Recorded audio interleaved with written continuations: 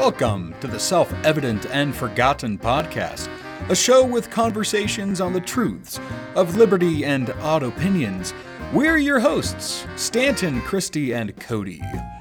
As always, the opinions we express are ours and ours alone, and they don't necessarily reflect those of our employers or any other organization we may belong to. Wherever you are, and however you're listening and whatever you're doing, thanks for tuning in. Now relax and enjoy the show.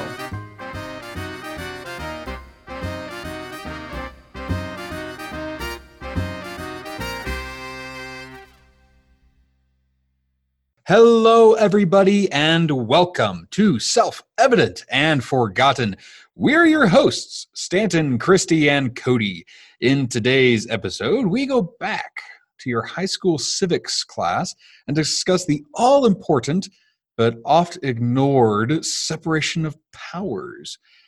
Cody, Christy, how are you this fine Colorado afternoon? I'm doing well, mostly. I'm trying to hang in there as best I can, dealing with, all of the fun coronavirus-related shutdowns, lockdowns, work from homes, restrictions, and, just the general way of life that we now live. Yeah, it's especially interesting when you go into Denver. I had a meeting in Denver today, and everywhere is like taking your temperature and like do not enter if you don't have a mask. So always a fun time. I think Fort Collins, Larimer County up north is a little bit better situated. We're not nearly as condensed as you are, but I can't imagine how bad it must be in Denver. Super fun. Yeah, I just avoid. I live in Denver, but I just go out of the city whenever possible. Although working out with a mask is a very new experience that I am not sure I'm glad to have learned. Drop working out and go golfing instead. You can take a mask off on the course. I do that too. I told you, I'm a man of way too many hobbies. I work out, I golf. I'm very bad at golf, though. That's what I've learned. Well, I don't think anyone's really good at golf unless you're on TV. I mean, that's not the point of golf. Who's good at golf? I mean, really? I don't know. I feel like my baseball background didn't translate well to learning how to swing a golf club. No, not really. Slightly different sports, I suppose. Yes, I'm reasonably good at putt-putt golf, but that's where my skills end. Dude, putt-putt is not to be disdained. It is an excellent activity. It's very fun. Perfect date night, too. Uh-huh. Easy to socially distance. Man, social distance. We're starting up school here in the next couple weeks. The teachers return next week, and then the next week after we start classes. And we're putting up plexiglass on our desks so that the kids can take their mask off while they're sitting down. But we have to extend the day so that passing periods are longer so they can clean the desks down. Backpacks are in the classroom so they don't have to go to their lockers as much. It's crazy. I don't know if I'm a negative Nancy or pessimist. I'm already kind of anticipating that we're going back to virtual. So I'm just kind of readying my soul for it. I don't know what's gonna happen, but yeah, we oscillate between in office, out of office. It all depends. But I will say that this might be the first time in my life as an attorney that anybody has considered me to be essential. And it just shows that we all need lawyers. It's a good feeling. Yeah. We all so much for bad talking us for the rest of the time. Now we're essential. Yeah. Oh. But only now. It'll go back eventually where they'll. You know what else is essential? Mistake. You know what else is essential? Spiders are essential too, but no one really is oh yay, a spider. Wow. Yeah, I do not want to hear that. Spiders are my literal worst fear. So I feel like we're also being compared to spiders right now, and I don't know how I feel about that. Hey, if the shoe fits. Well, today we're getting into separation of powers. Before we do that, we want to kind of explain something to everyone real quick.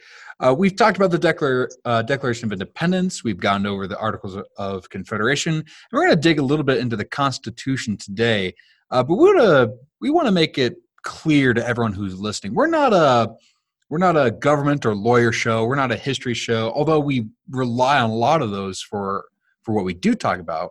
And what we do want to get to talking about is the idea of liberty, how liberty is beneficial to society, how it benefits people, that liberty is, on the whole, a positive force for good in the world.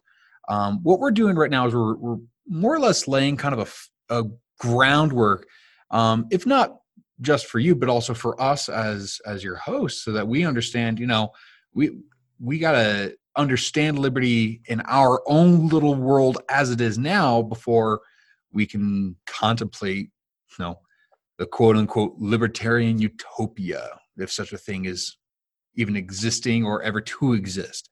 But we just want to more or less lay out that we're not here to bore you as teachers, though I'm sure that does come across sometimes for others, that we're not here to lecture you on politics or government or law, just that, this is what we know, this is what we're starting with, and eventually our goal is to really dig deep into kind of the quirks that liberty offers, right? The ideas of, Murray Rothbard versus Edmund Burke versus Friedrich Hayek and all those other dead guys that no one really knows about anymore. I was going to say, there go half the listeners right there. that is, yeah, no, that's probably true. But with that, we thank you for your patience as we figure ourselves out, as we get everything situated into technology, into our formatting and whatnot.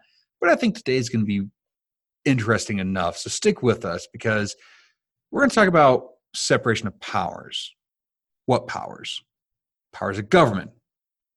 What powers of government? Are we talking about taxes? Are we talking about the ability to make you wear a mask? What powers are we discussing? When someone says the powers of government, what the hell is that? Well, that depends on who you ask, but can definitely be, the powers government claims to have, and then a discussion on, do they actually have are they entitled to those powers?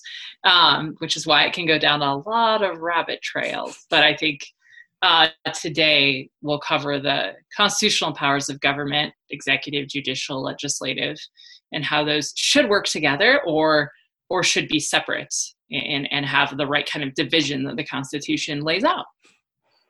And that's the key. When we're talking about separation of powers, right, we're talking about the three branches of government, which I will assume you all know, but, obviously the executive, the legislative, and the judiciary. And they're separate functions. They're all given powers in the Constitution to do very different things, and thus not do certain things. They're also, this key with separation of powers is that one branch isn't supposed to be exercising the powers of another branch for very specific reasons. So I think that's what a lot of people don't realize, right, is that obviously they know that the Constitution created these three branches of government, Article 1, 2, 3, right? Boom, done. The Constitution, unlike the articles from last week, I'm going to manage to segue it every time, and I'm going to be so stoked that I do. But the Constitution is a document that enumerates the powers of government. You can't have government without giving something up, which is what we talked about with the Declaration of Independence, 2 for 2. Government is those powers that we've given up, and we're giving them very specific things that they can do. And that's why when you hear people talk about, enumerated powers, that's what we're talking about. There are things in the Constitution that certain branches can do. There's also things in the Constitution that certain branches can't do. But the important distinction there is, if we didn't say that the branch of government can do it, then they can't do it inherently. It's not a wholly permissive document. Yeah, this is one of those things where, when you do something stupid as a little kid and your mom comes out and yells at you saying, "Why the hell did you do that?" And you say, "You didn't tell me I couldn't." Well, theoretically, the government can't get away with that kind of excuse. Theoretically, if the government does something and we say, "Hey, we didn't tell you you could do that," the government can't come back at us and say, "Well, you didn't say I couldn't do it." Theoretically, that's a no-fly argument. Although in recent years, that's exactly, when I say recent years, I mean like decades since the 1920s. That's exactly what the government is trying to do. These individual powers. Yeah, I like the analogy there, though, that Congress is the little kid complaining to mom that she didn't say she couldn't. That's basically been Congress for the past 100 and something years. Chris, have your kiddos used that excuse on you yet? Oh, for sure. They've probably used every excuse in the book. My son in particular is extremely nuanced. Like, I've already told him he should absolutely be an attorney. Like, he is better at words than I am. And if I don't catch every little thing, and he's not lying, it's like he actually truly said a different word. So if I don't use words the right way, he will pounce. Screw the spirit of the law, Mom. The letter of the law is all I care about. It is key, those exact words. Your son is just a hardcore textualist. You're just raising the next. Thank you. Yes, there we go.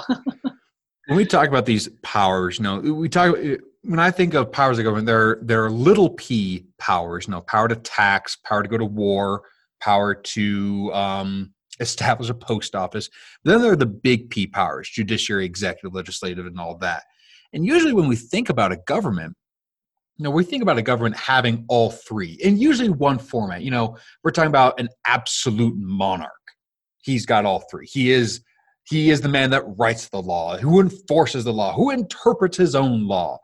Then we have parliamentary systems where it's the executive and the legislative are kind of together, and then the judiciary is somewhat over there.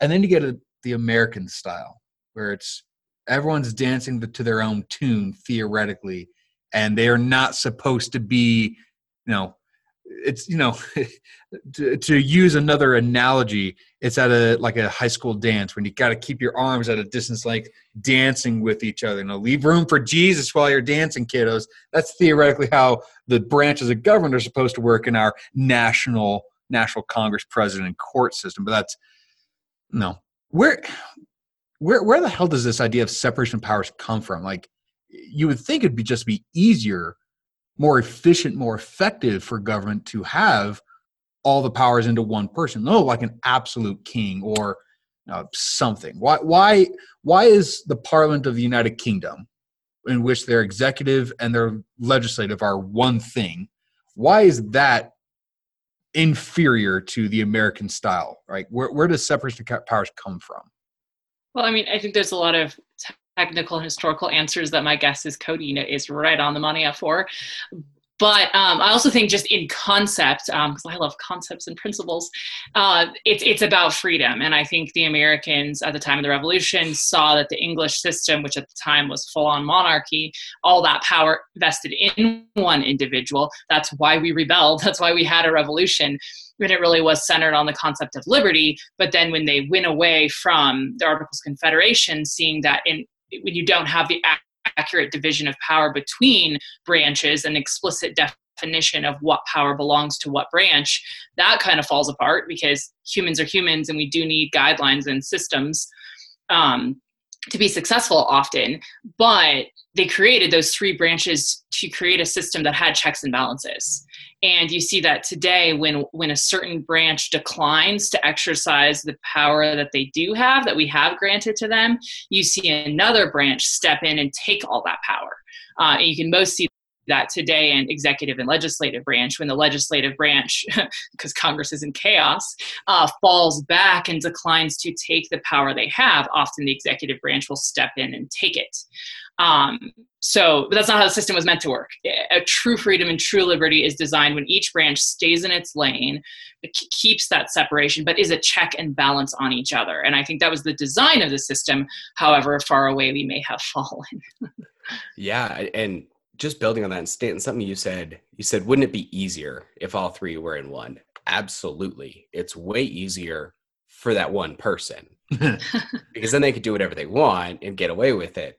And if you're part of the ruling class, if you're, one of the favored few in that system, yeah, it works really well for you because it's really easy for you to get justice when you want it in your type of justice, not true natural justice. So it's this system of, it'd be a lot simpler if you didn't have to jump through a lot of hoops, but those hoops are what preserve individual liberty. It should be hard for government to do things because government inherently is force, right? It hurts you, or it can hurt you if you don't do what it says to do. So making it more difficult for that to happen was an important function of the system, not a flaw of the system. And we talked a lot about, well, I talked a lot about Patrick Henry when we were talking about the articles. And when you're talking about separation of powers and you're talking about government, right, it's Madison's time to shine. And the Federalist Papers are all just full of references about this and talking about it. And in Federalist 47, he says that if, in a government where all three branches are combined, that's tyranny.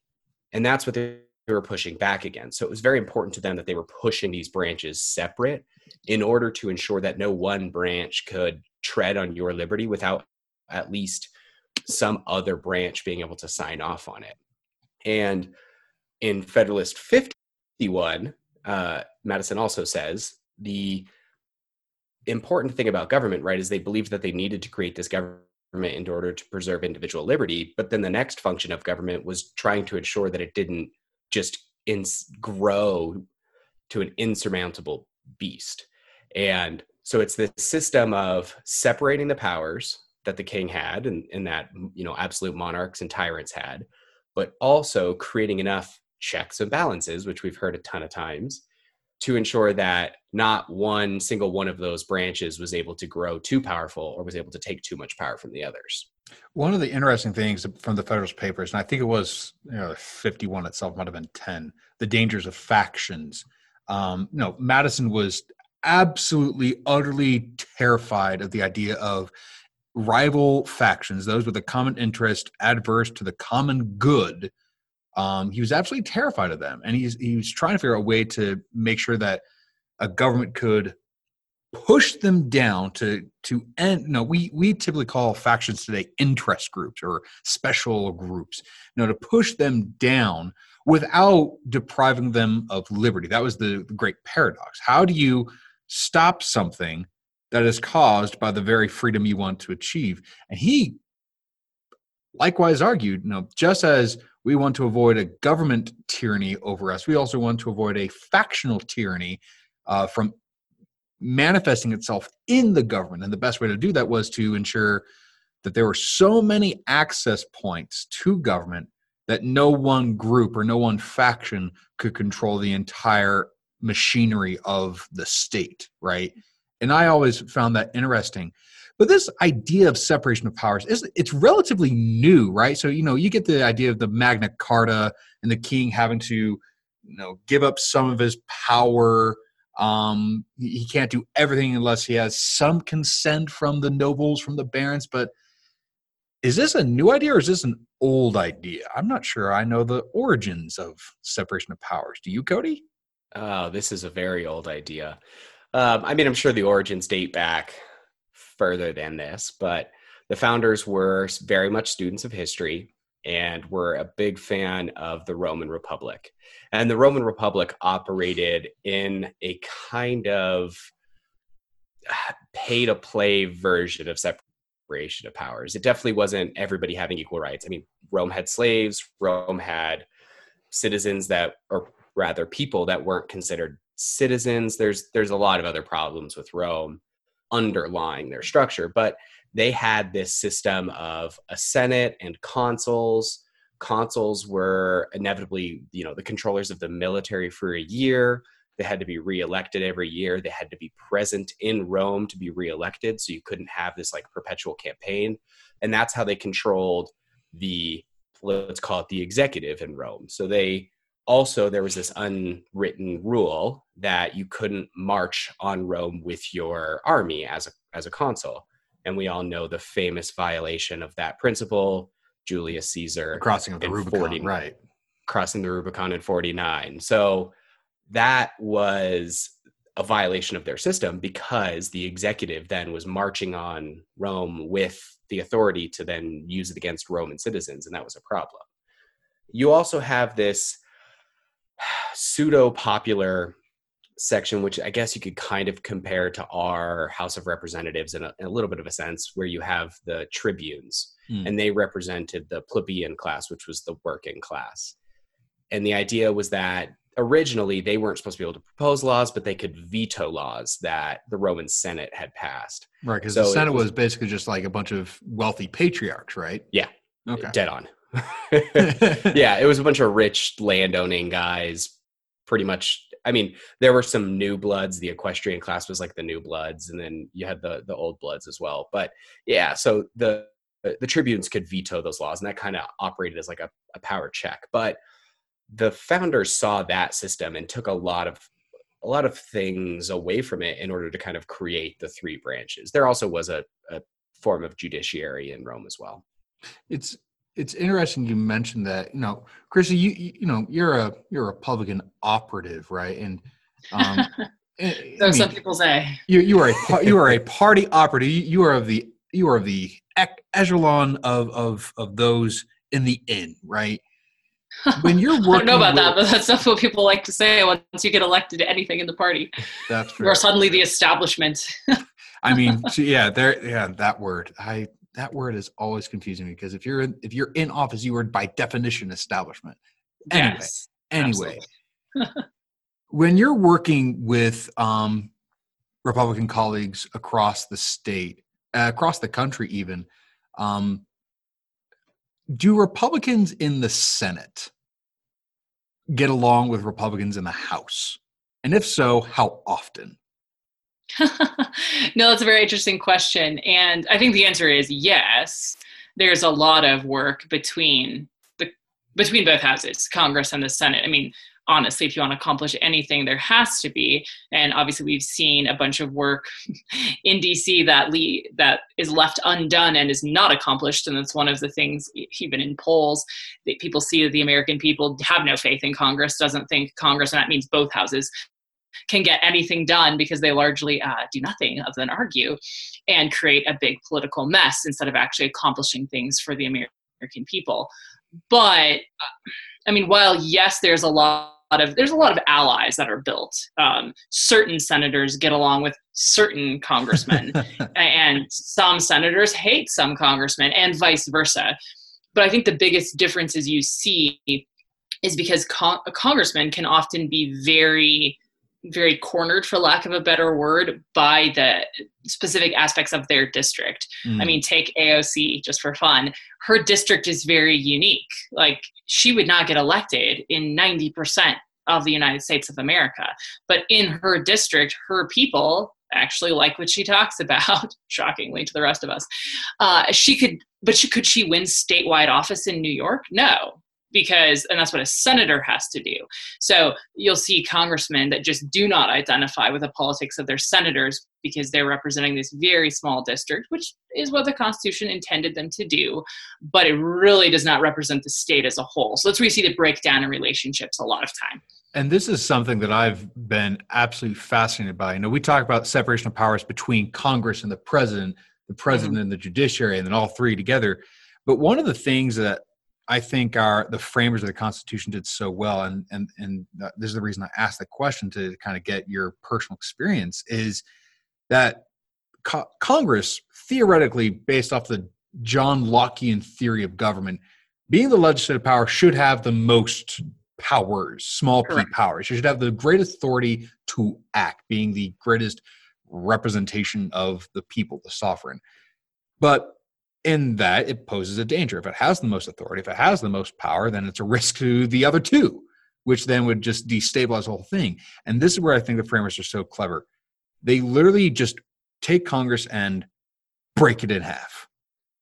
And there's a practical reason for that, the Connecticut Compromise between Virginia and New Jersey.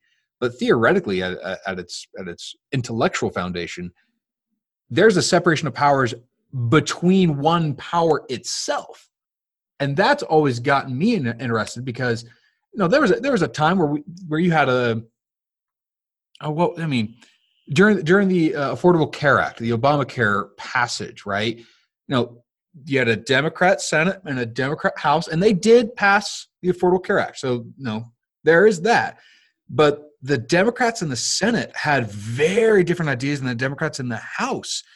And you mentioned that local interest versus general interest, but we saw compromise within its own party to pass a law. So and I think this is a testimony to Madison, to the framers, that liberty is best served when you set power against power, ambition against ambition. And I think this is the point you were making earlier, Cody, is that both of you were making, is that, the Affordable Care Act could have been a lot more intervening in the healthcare economy than what it is today, had it not been for the compromising aspect of separation of powers within Congress itself.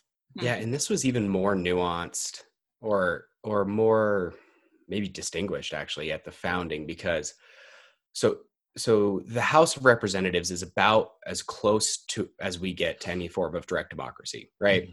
You, a fairly proportionately small group of people are voting for one individual to represent you that has one vote, so on and so forth, right? That's about as close to a true direct democracy. You could go and walk in, listen to them, read the proposed laws, vote yes or no, and walk out. I mean, it was truly a direct democracy. The founders and framers realized that this was problematic because you could just get the heat of the passion in order to pass laws. If you fire up a crowd and get 51% of people excited and get them all happy and ready to go, then you can pass any law you want. And that's a problem. They wanted to appeal to this higher level of reasoning. The Greek philosophers call this logos. And this is reasoning outside of these like hot passions. So the House of Representatives is about as close as we get to this like really hotly debated that side of the conversation. And then remember, before the 17th Amendment, senators were elected predominantly by state governments, not by the people. Now, it was up to the various states how they decided to pick their senators, but initially most of those states reserved that power to the legislatures, which meant who you voted into state office, those people got to pick your senators. So your senators almost represented the state government in federal Congress, and the House of Representatives represented the individual people. And the idea there is you get this balance between more direct democracy versus more reserved Republican representative form of government. And you have that kind of interesting balance where, passion shouldn't win out the day. It should be reason. Yeah, no, and I think you make a really great point, Cody, that since we are a republic and not a democracy, as so many love to say, that actually is set up to protect the rights of the minority against the rights of the majority, even though the majority may be loud, they may be passionate, but they also may be misled. And when you have representatives who vote on a lot of these instead of always the direct vote of the people, like sure, the direct vote of the people now elects every senator and every congressman and the president and all of that, but we elect representatives to go study those laws, to go figure out what actually preserves the rights of everyone, not just the loudest people or the special interest groups with the most money. And obviously we're talking about how the system should work, not necessarily how it does work. But I think that's why it's really important for people to remember that America is a republic, which is good, not outdated, because without that Republican form of government, you do not have the protection of the minority.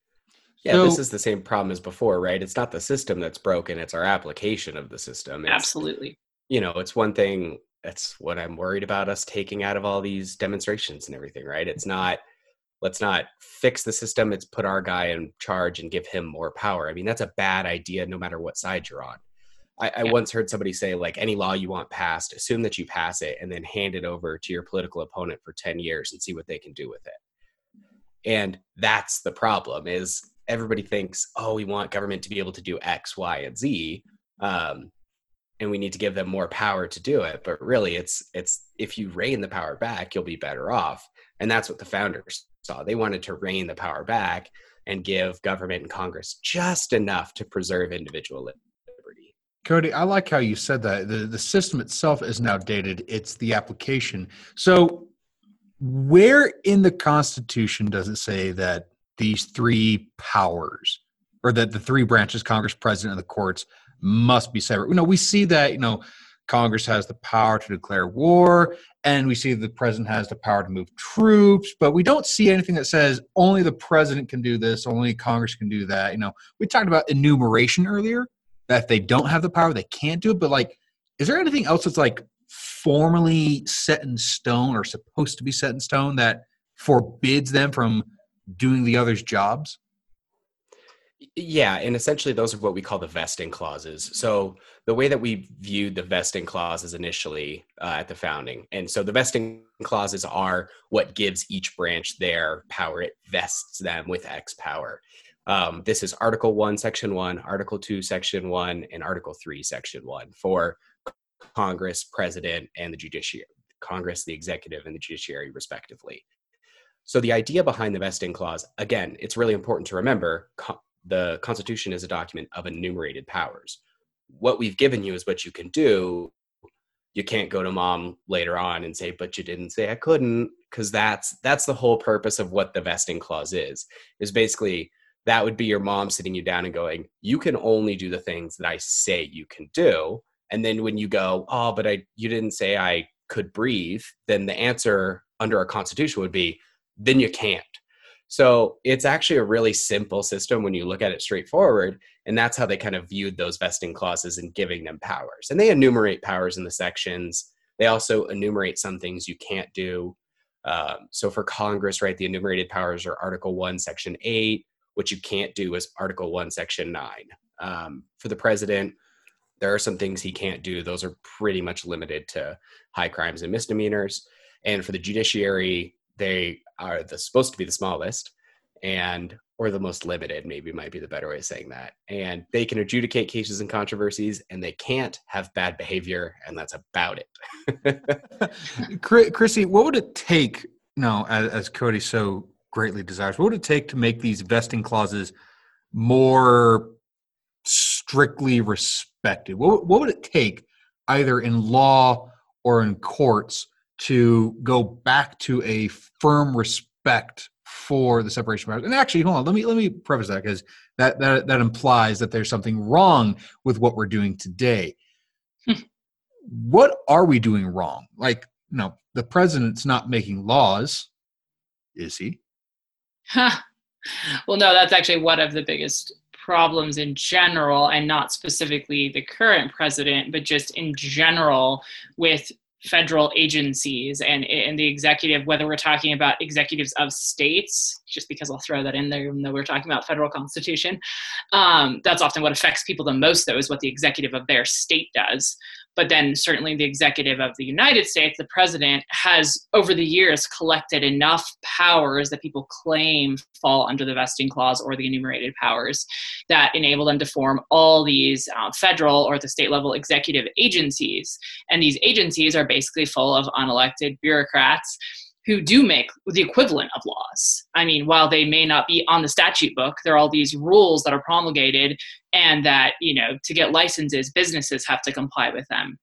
And it's layers upon layers of all these rules that almost no one with a normal life could sit down and read and understand that they are subject to, simply because they want to start a business or simply because they want to participate in some very normal activity. They're actually subject to all these executive level laws at their state and at the federal government level. So while it may not technically be the executive branch passing laws, rules promulgated by agencies at the executive level are the equivalent of laws and have the same effect on people's lives. They have the force of law, essentially, so they might as well be law. Exactly. We have something in Colorado, at risk of drawing the ire of others. In Colorado, and I'm sure you both are aware of the Colorado Civil Rights Commission, right? Oh, yeah. Now, none of us here are opposed to civil rights. In fact, you're lawyers. You fight for civil rights, thank God. But this particular institution, granted, it's not a federal one, but I feel like it's a state-level institution, but I feel like its application resembles what happens at the federal level. Mm-hmm. It issues edicts on civil rights. It enforces it with fines and fees, and then if you want to protest their application of it, their execution of it, you don't go to a court. You can't sue them in a judicial system. You go to an adjudication board. Is that what we see in the federal level? Yeah, absolutely. So you have agencies that can promulgate, federal agencies that promulgate rules and regulations. If you are found to be in violation thereof, you have to start at the administrative agency itself. So you go to the board. Some agencies even have their own appellate level. So like if you lose with a ALJ, administrative law justice judge, then you would go to their own internal appellate version. Once you lose there, then you can go into a federal courtroom. But you're a few years in at And least. a lot of money. Might be, yeah, tens of thousands of dollars in, potentially hundreds of thousands, depending on what the issue is. So you have these, and then here's the other problem, right? Then you get into a federal court, you think you're good to go. And now there's these doctrines floating out there that were created by judges that basically say, oh, we're a federal court. Yeah, we adjudicate cases and controversies, but we're going to defer to the agency's interpretation of their own rules and their own regulations. Is that the Chevron doctrine? Yeah. So Chevron is statutory interpretation, and then the other one's called Auer, and that's when they're interpreting their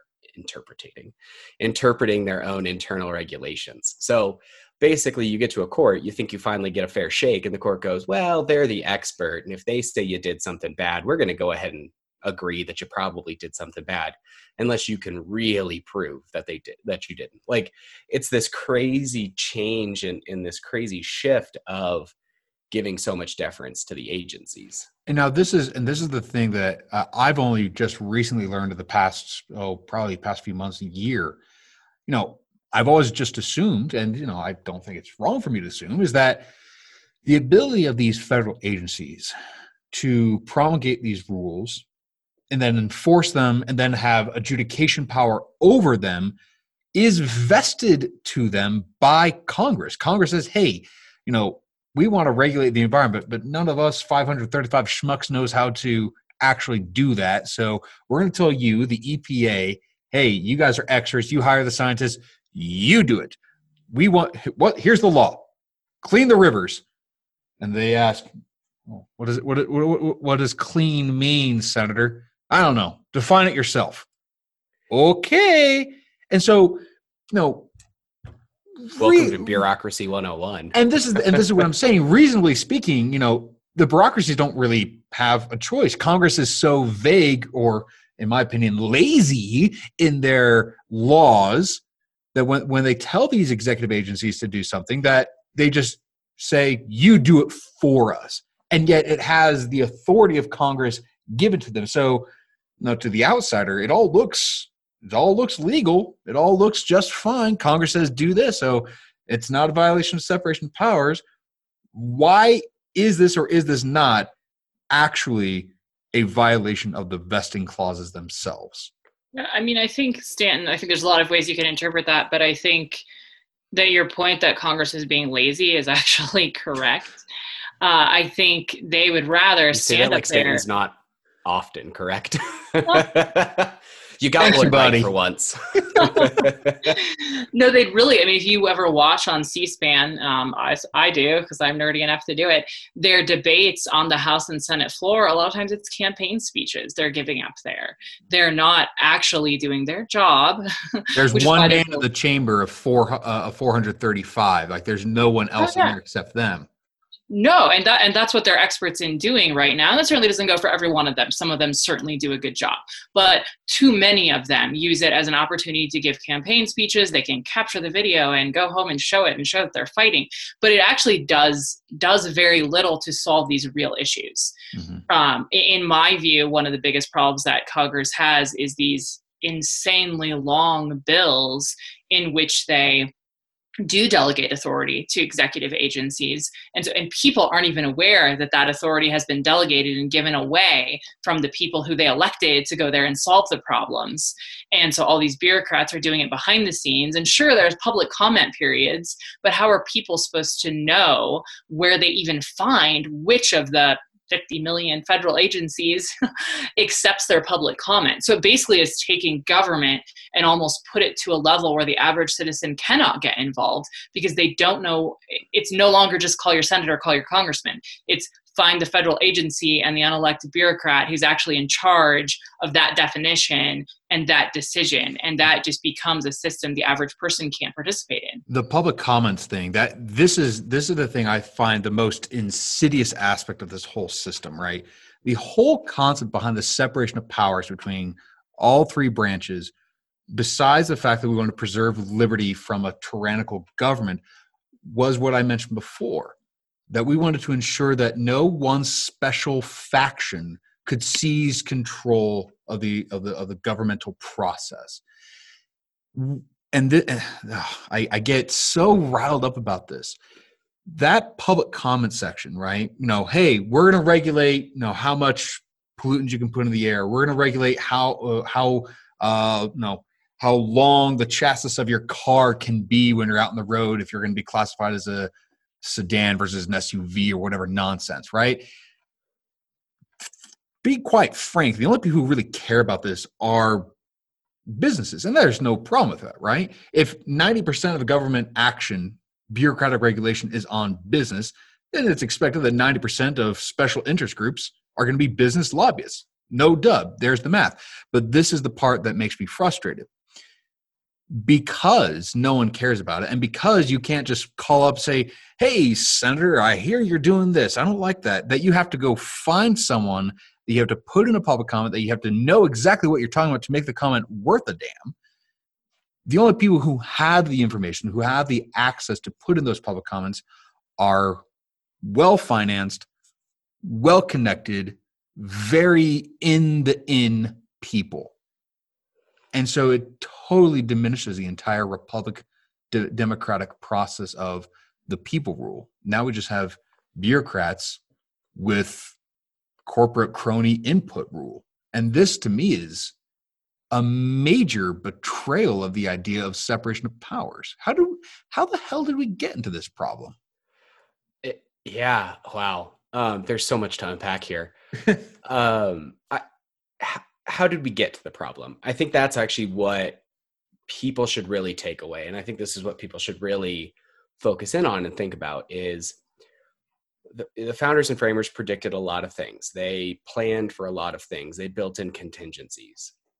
What they didn't predict is that Congress would fundamentally change. What they couldn't have predicted is that a branch of government would want to give up power.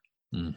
So their entire idea here, right, is that all of these branches are going to be competing for power. But as soon as you've got two branches that outweigh the other, you're going to be fine because you're not going to be able to have these crazy power grabs. You're not going to be able to have factions take over one and take over the others. But Congress has fundamentally shifted. And this is something that Christy was talking about a little bit. And Congress isn't making really resounding laws very often anymore. Now what they're doing is they're running for office. As soon as they get elected, they start campaigning and running for office again. Not all of them, but a good chunk of them. And the problem there is that what the founders couldn't anticipate is not only that a branch should give up power, but that you could turn politics into this crazy long career path that finances itself. So what Congress realized, or what individual Congress people realized, is they can turn their careers into just being congressmen.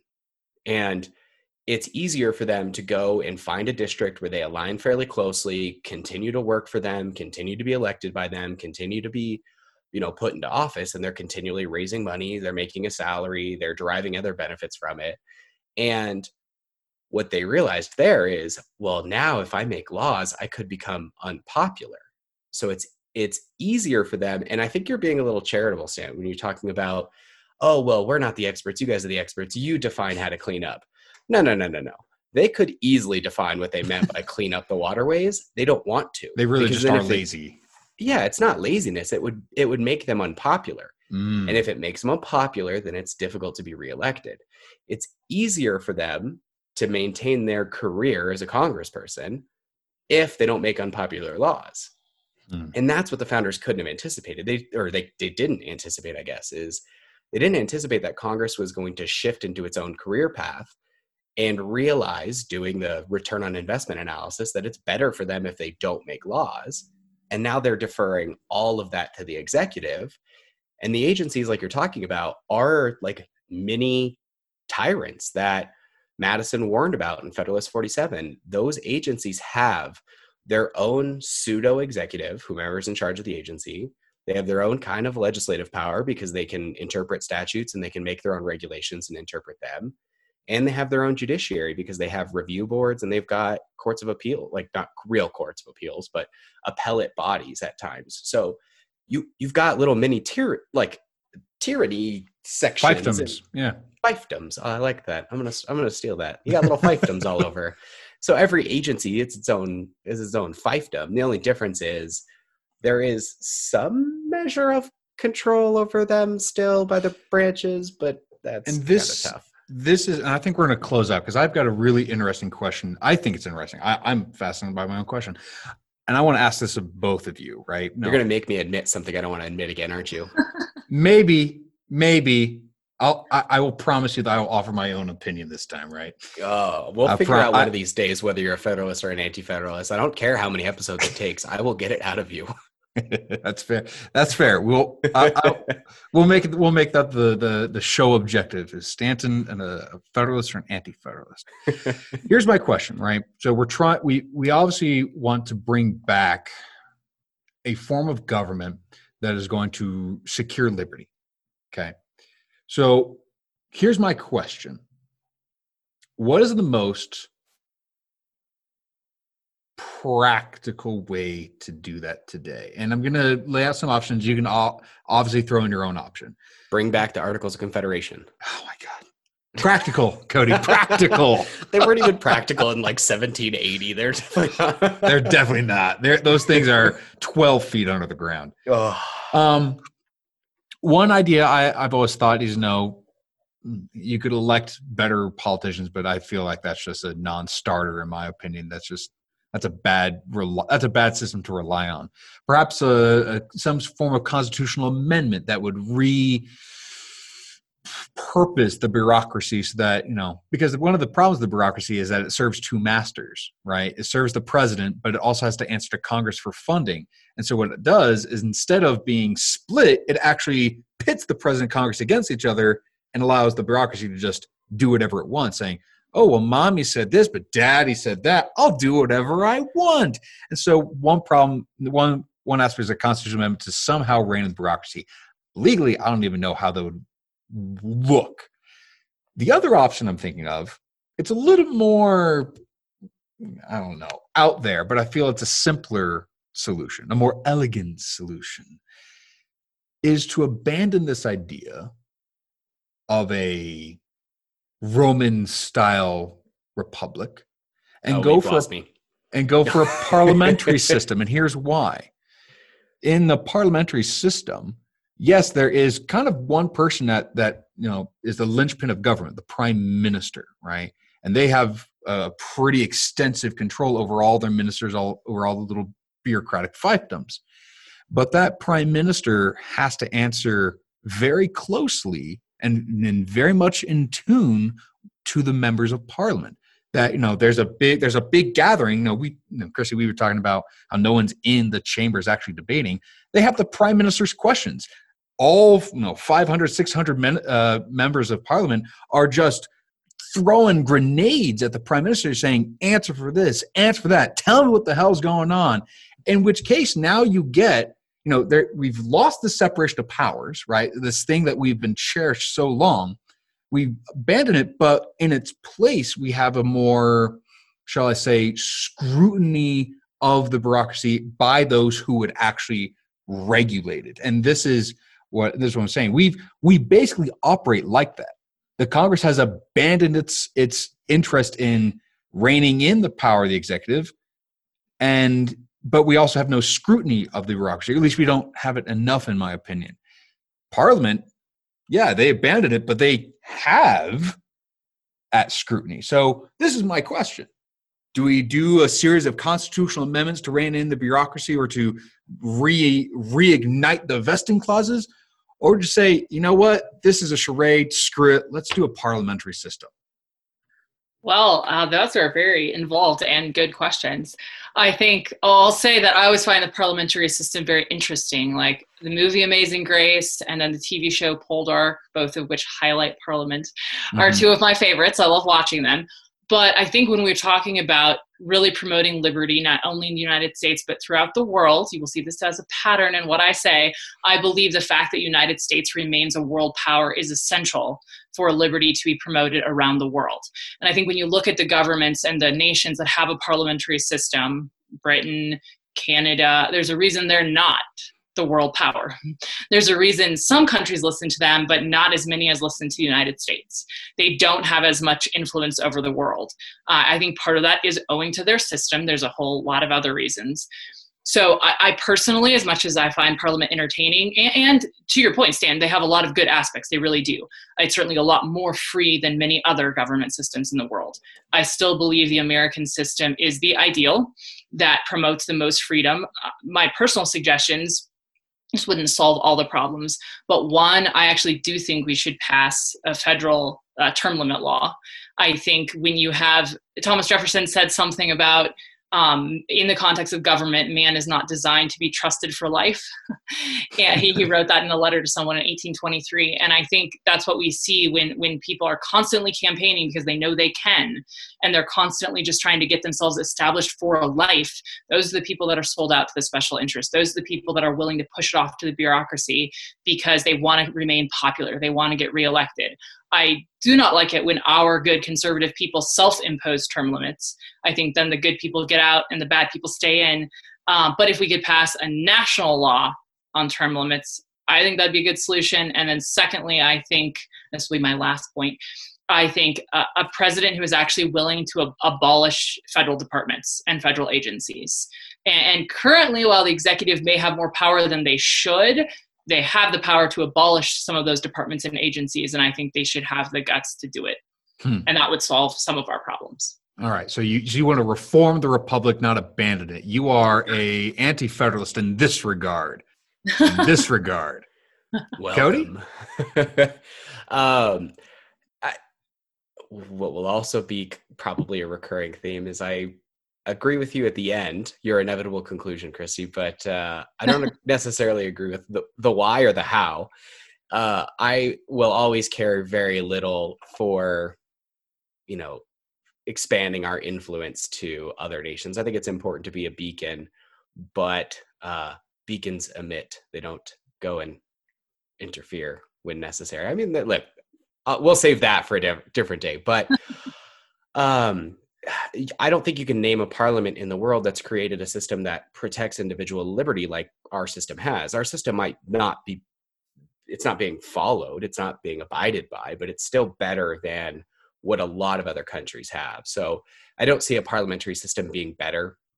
I think there's too much power vested at the top. I don't think that there's enough diffusion from there. We'll save term limits for another day as well. There's that, whole Republican form of government guarantee clause in there. But I actually am going to answer your question by taking none of the options, Stanton, because I'm a lawyer and I get to do that. Sure. And now you know how every single one of my teachers has felt through my entire life. Hey, I have my own kind of unique answer, so we'll see how well we match up here. I think the answer is very much civic education. I think the answer is that people don't understand the system and they feel like the system is wronging them. And I don't think they realize that there's so much power in going back to the way the system was. Now, there are a lot of things that we don't want to go back to. And there's a lot of, our current understanding of equal protection is light years beyond what was in place in the 1800s. So we don't want to go back to that, right? But we do want to go back to a system where the federal government is reined in. People should care a lot more about their local governments. People should care a lot more about their city board, their municipal board. People should care a lot more about what's happening in their state than they care about the federal presidential election. I mean, that should be such a small thought in our lives. And I think if people realize that they will get so much more out of government they'll have so much more influence, and they'll be able to dictate where their funding goes if they bring power back home. I think when people realize that, that's a very powerful thing. People think that giving the federal government more power and then putting their guy in charge, whatever guy that is, or girl, that's going to make everything better. But really what makes everything better is bring it back home. Let's understand why we had this, initial system that was founded on friendship of the many states. And perpetual so union. I think that's the really important answer is, I think, civic education. I think people should realize what the system actually is and learn what the Constitution tries to do before they try and tear it down. You certainly won't get a no from me on more civic education. That's how I make money. But I think you're absolutely right. I mean, the system the framers designed is really, really clever, really, really brilliant for the idea of liberty. I don't know, if I was to do a series of constitutional amendments, first off, I would define legislative, executive, and judicial. Like I would define those terms. I'd also define a lot of other terms like necessary and proper and commerce so that the courts can get their grubby little hands out of it. But if I was to have a whole new system on its own, I'm attracted to the idea of a semi-presidential system, a president that is separate from the legislative, but a legislative that has structurally, not just politically, but structurally more interest in the regulation of the government as a whole, right? We typically call the Speaker of the House the best equivalent of a prime minister to a king and a president. But I would actually just go straight forward. Just have someone in the legislature that is almost as well equipped as the executive to deal with the bureaucracy as the president is. That way, I don't know. Maybe that just causes more problems than it is. But I would certainly define executive, legislative, and judicial as terms more, because, man, all of my answers just pale in comparison to yours, Cody. That was such a brilliant answer. Civic education. Took the teacher answer. You're welcome. It's so brilliant. A+, Cody. Gold stars all the way around. Okay. And I got called brilliant. Brilliant. So, separation of powers, I think we're all more or less there. Separation of powers is really essential to the preservation of liberty. It ensures that the government cannot concentrate power in itself to overwhelm its citizens. It ensures that when done correctly, no one special interest group or groups of interest groups are able to acquire so much influence that we deteriorate the fundamental value of the sovereign people. And we gotta do something. We gotta realign government back into it. Whether it's abolishing the system as a whole, which is radical, or a series of amendments, along with a really strong commitment to our core fundamental values, our civic education. But with that, people need to get out and learn. I think and I get tired of this from everybody, all sides, no matter what. But there's this idea that if you're on one side, the Constitution's bad, and if you're on the other side, that the Constitution agrees with everything you say it does. And I think everybody suffers from a lack of education in that sense. Like, if you're going to say something's unconstitutional, read the Constitution and figure out where it is or isn't unconstitutional. Understand what you're saying. If you're going to say that a new socialist utopia is better than a constitutional republic, then you better learn what a constitutional republic is so you can say why it's better. If your answer is because the government is bad, doesn't mean it's because it's a constitutional republic. A lot of times that means it's because the government's doing something it shouldn't be doing. Yep. So I'll stop. That's a great Sorry. point. I'm just going to keep last thoughts, Christy? Yeah, no, I think those are great thoughts. I couldn't agree with you guys more on the importance of education. Fun fact, this is going to be the year that my kids get introduced to the Constitution. They're assigned, I homeschool them, but they are assigned a book called The Constitution Rocks for kids, and they're elementary age. So I need tips on how to present it to them, but we'll start education all right at home. But I'm here for that. That's awesome. Well, ladies and Make them gentlemen, listen to our podcast. Just sit them down and I just totally should. force feed it into a nonstop. we are generally family friendly. Generally speaking, I don't think we've said anything too egregious. But with that, ladies and gentlemen, separation of powers is important, and we should work and strive to do what we can as citizens to bring it back. That is going to conclude our episode today. We're getting ourselves firmly planted on the ground so that we know how to do this better and more frequently and in a more regulated and orderly fashion.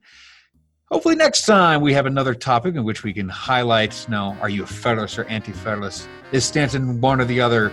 The world may never know. Tune in next week to find out. With that, ladies and gentlemen, we'll see you next time.